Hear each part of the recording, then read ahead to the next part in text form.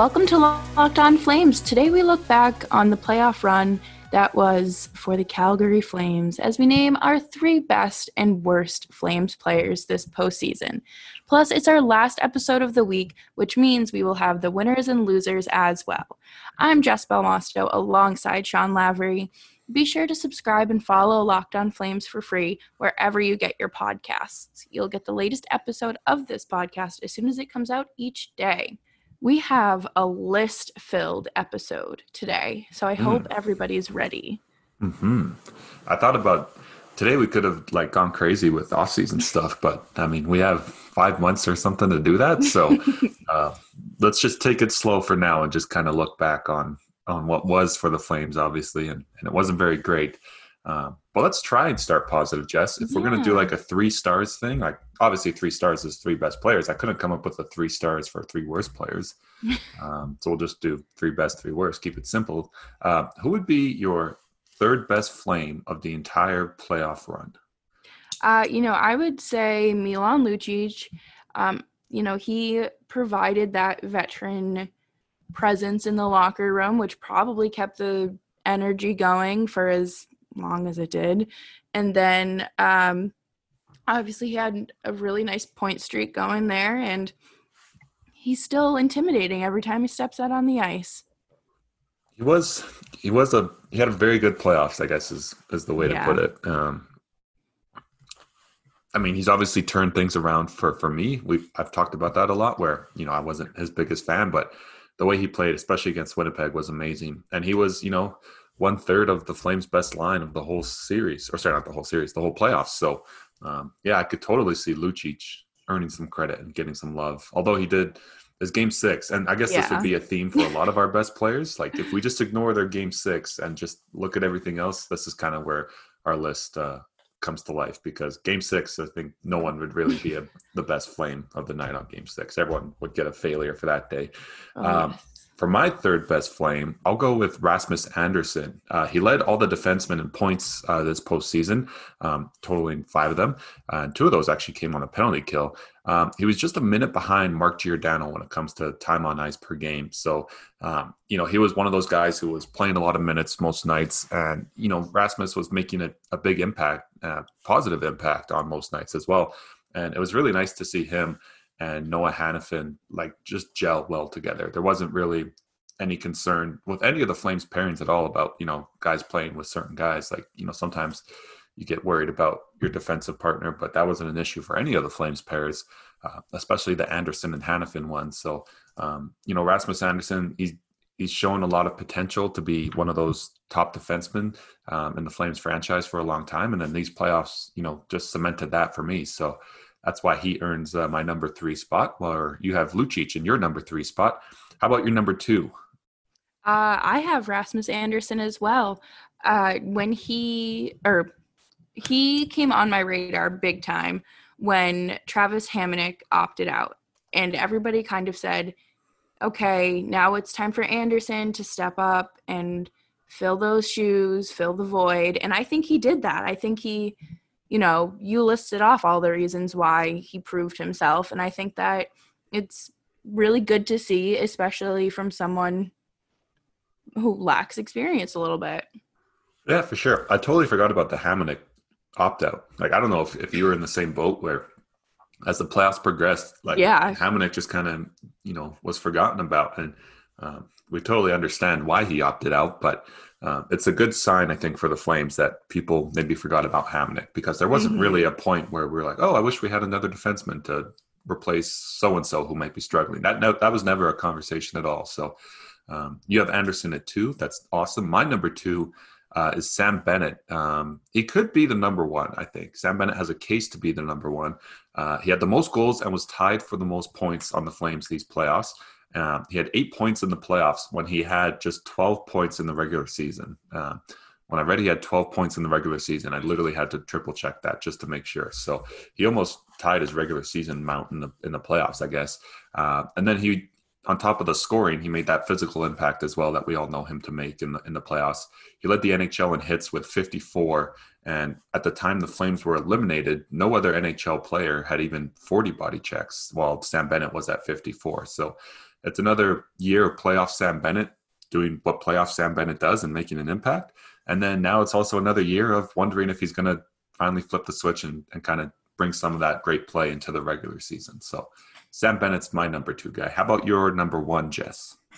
Cam Talbot. You know, we talked a lot about the goalie situation back before, you know, the whole series, or really the whole playoff run started.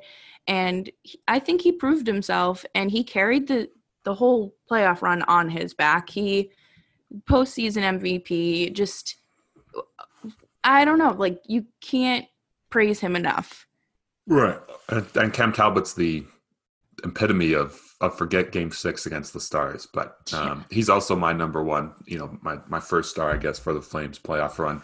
You know, he turned that position that you and I were questioning the most going into the playoffs into the position we questioned the least, because every night we knew it was going to be Cam Talbot starting in net. So you kind of mentioned it all. Like, he was described by his own franchise as the MVP of the playoffs. So, I mean, it's hard to argue with that. So quickly recap here, our best 3 Flames of the playoffs that was. Jess has Lucic at number 3, Rasmus Andersson at number 2, and Cam Talbot at number 1. I have Rasmus Andersson at number 3, Sam Bennett at number 2, and Cam Talbot at number 1. Coming up next segment, we'll flip gears a little bit. We'll go from the best to the worst. We'll get into our 3 worst Flames of the playoffs, and I'm betting that most listeners are able to guess at least a good portion of both of our lists, Jess. But first, I want to tell everyone about Built Bar. Built Bar is changing the game when it comes to protein bars, Jess. And you and I both know, and I think we both have experience of eating that, you know, typical protein bar that just tastes awful. And it feels awful too.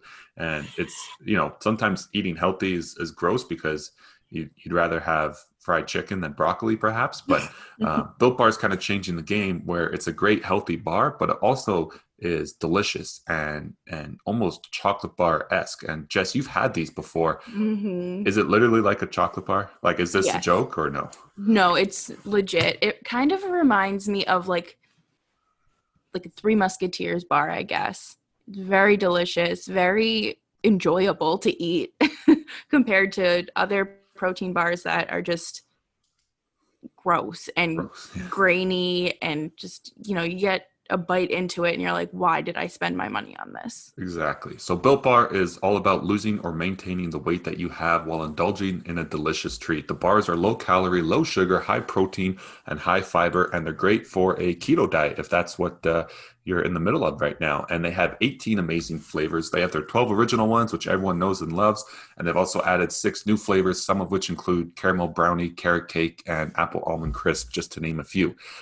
Just breaking down one quick bar quickly, we'll look at the coconut almond bar. That's 18 grams of protein, 180 calories, just 5 grams of sugar, and 5 grams of net carbs. So obviously the bars are healthy and delicious, but another thing that's great about Built Bar is with most podcast ads, you get that promo code and you can only use it once. Built Bar, if you go to builtbar.com and use the promo code Locked On, you'll get $10 off your next order, at least for the next little while here. So you could stock up as many times as you'd like, and you get $10 off when you use that promo code Locked On at builtbar.com for the next little while. Plus, for as long as the supplies last, you'll also get a free cooler with the purchase. So go to builtbar.com, use that promo code Locked On, which is one word, and you'll get $10 off your next order. Use promo code Locked On for $10 off at builtbar.com. Locked On Flames continues. Don't forget to follow Sean and I on Twitter. I'm at Jessica Belmosto, and Sean is at Sean_Lavery. The most disappointing Flames. Yes, and Jess, I'm going to lead or let the listeners a little behind the curtain here. You and I are on opposite ends of the continent, and so, you know, to prep and kind of get ready for the show, we just work on a Google Doc that we can both edit. And for our list, we often make tables, and you and I have the same player, spoiler alert, for our number 3 worst Flame. We both have Zach Rinaldo, and I don't want to steal your thunder by any means, but I love your description. Like, I kind of tried to write little stats and things like that. You just have 1 bullet point, 2 words, just terrible. What was just terrible about Zach Rinaldo? Like, why did he drive you nuts these playoffs? Oh my God, he just is the bane of my existence, really. But just the ridiculous penalties he took, and how whenever he was in the lineup, it seemed like the fourth line wasn't on the ice a lot. So the other lines had to kind of compensate for that. And unfortunately, they just couldn't.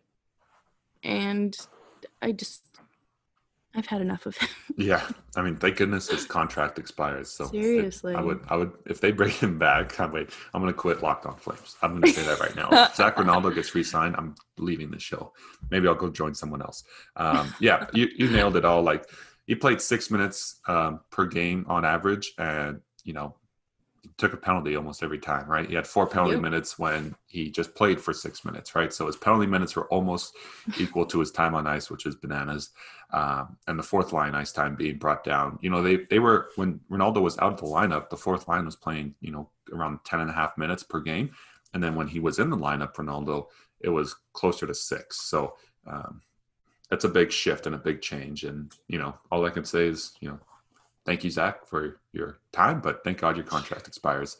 How about number 2, Jess? Who's your second, I guess, worst Flame of these playoffs?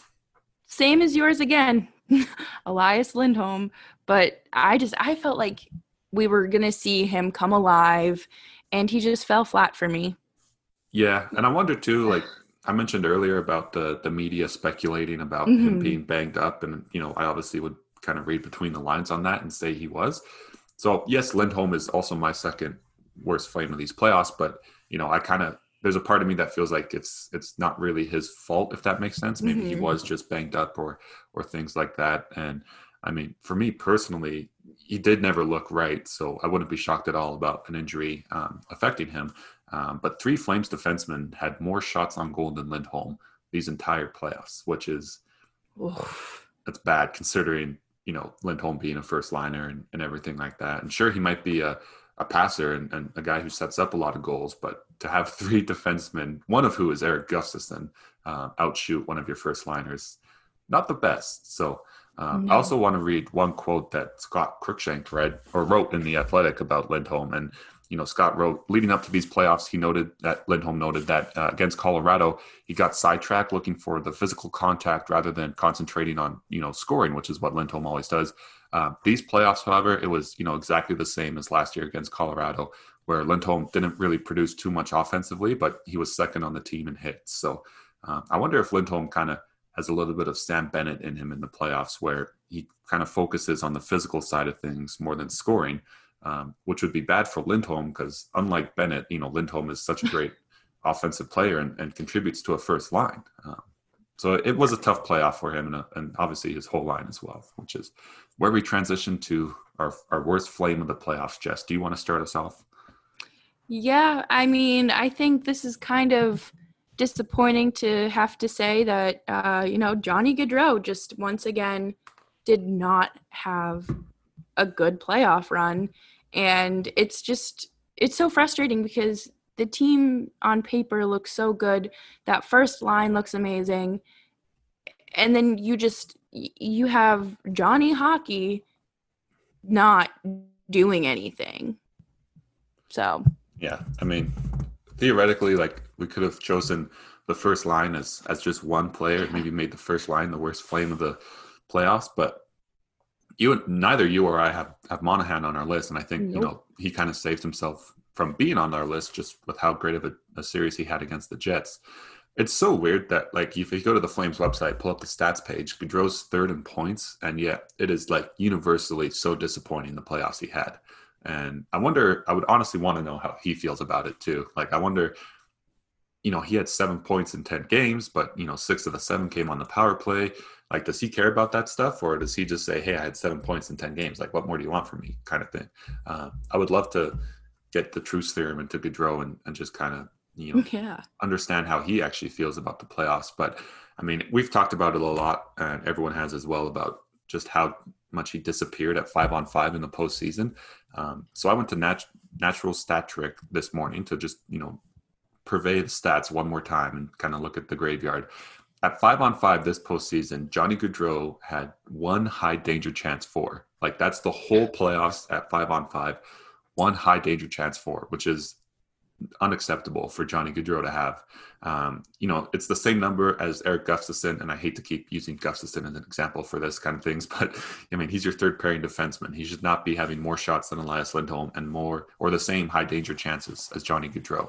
And then on the other side of this, if you want to look at the top Flame, Dylan Dubé led the team in high danger chances these playoffs with 11.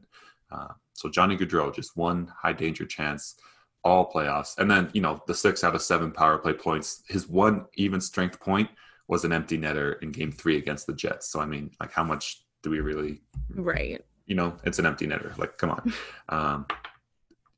Yeah, we've kind of, it's beating the dead horse with Johnny Gaudreau. So, I won't get too much more into it, but like I said, I would want to know so badly how he feels about these playoffs. Yeah. And I mean, like we've said a million times before, that these are very weird circumstances for the playoffs, but we still saw the same Johnny Gaudreau.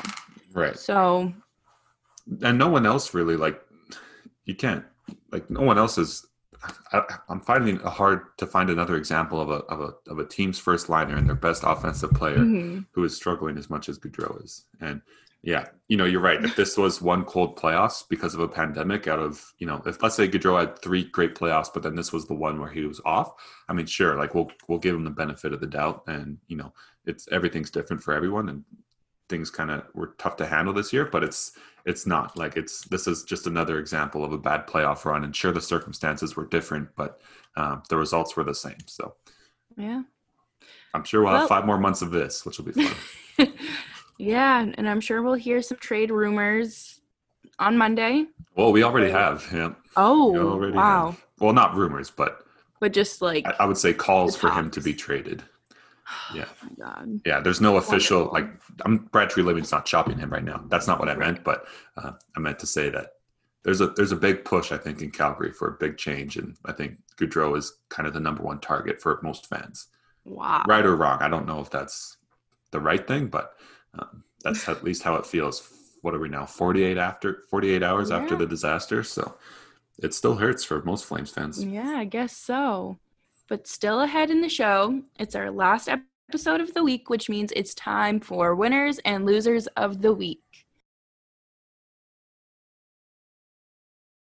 Locked on Flames with Jess Belmosto and Sean Lavery continues. Don't forget to follow our show's Twitter feed at @LO_Flame.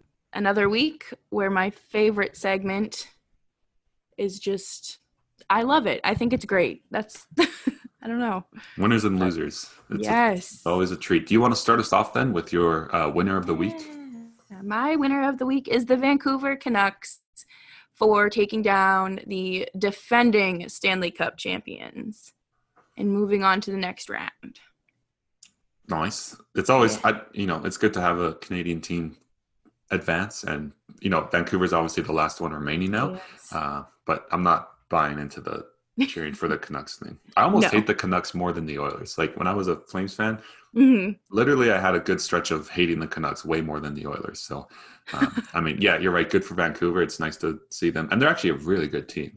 And they've turned it around fast. Like that, the way they kind of retooled, and they kind of went from having not much to just all of a sudden it's like Quinn Hughes, Elias Pettersson, bang, bang, bang, and it's like everything's coming together, and it's quite the turnaround. So good for them. Yeah, that's worthy of a winner of the week for sure. But I'm not buying the cheering for them thing. My winner of the week will also be another Western Conference team advancing. I'm going to pick the Colorado Avalanche, just namely because of how they advanced. Like they killed the Coyotes, back-to-back 7-1 wins to eliminate Arizona, that's tough for so humiliating for the Coyotes. That would be, I mean, to have it happen once is insane, but back-to-back, that Avalanche team looks so good, and I think we're going to have a fun Western Conference final, probably regardless of how the matchups shake out. So we have some good series here to go. How about the other side? Who is your loser of the week? Jordan Binnington. He was pulled last night after letting up, I believe it was 4 goals. And during his playoff run, he went 0 for 5. It's so tragic.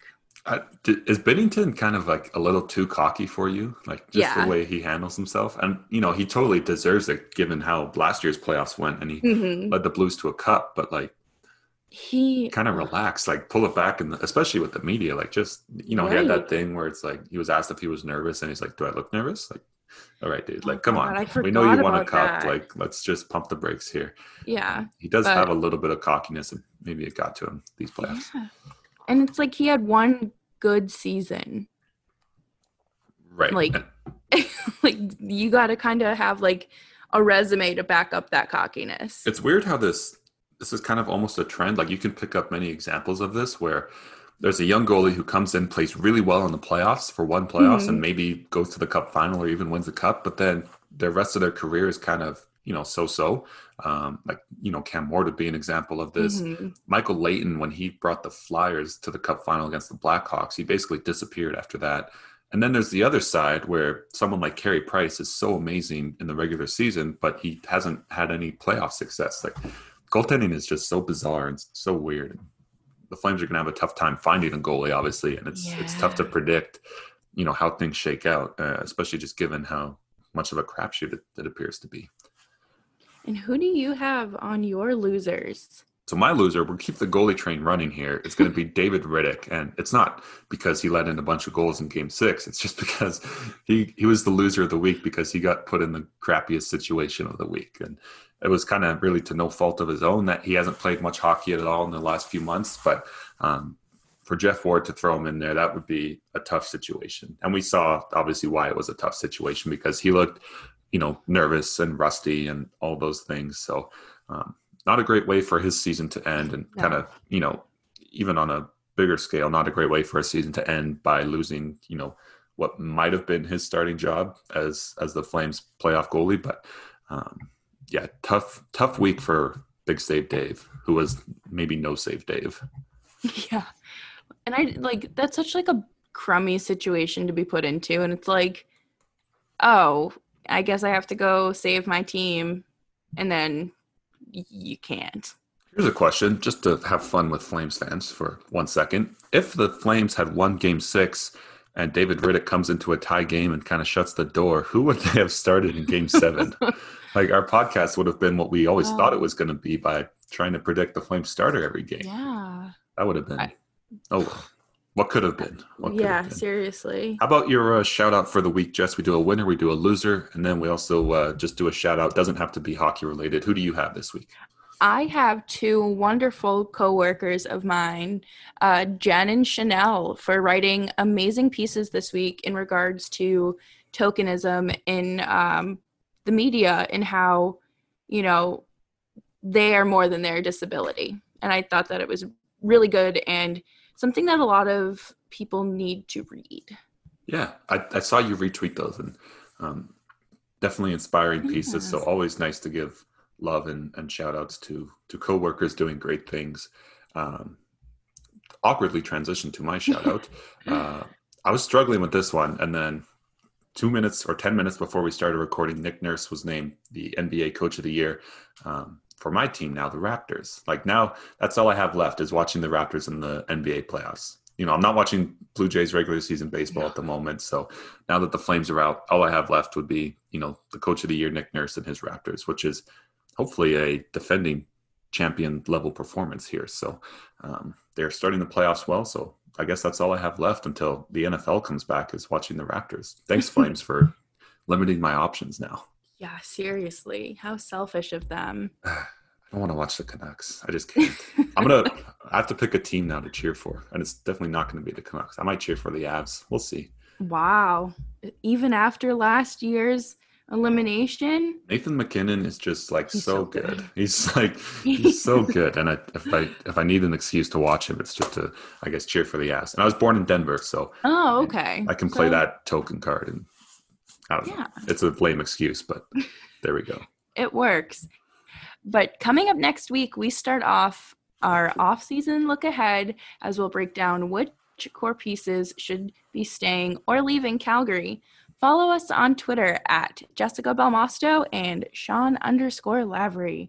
Be sure to subscribe and follow this podcast right now on your favorite podcast app, and you will get the latest episode of Locked On Flames as soon as it's available each day.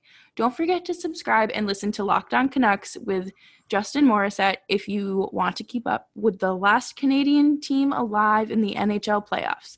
We'll talk to you on Monday.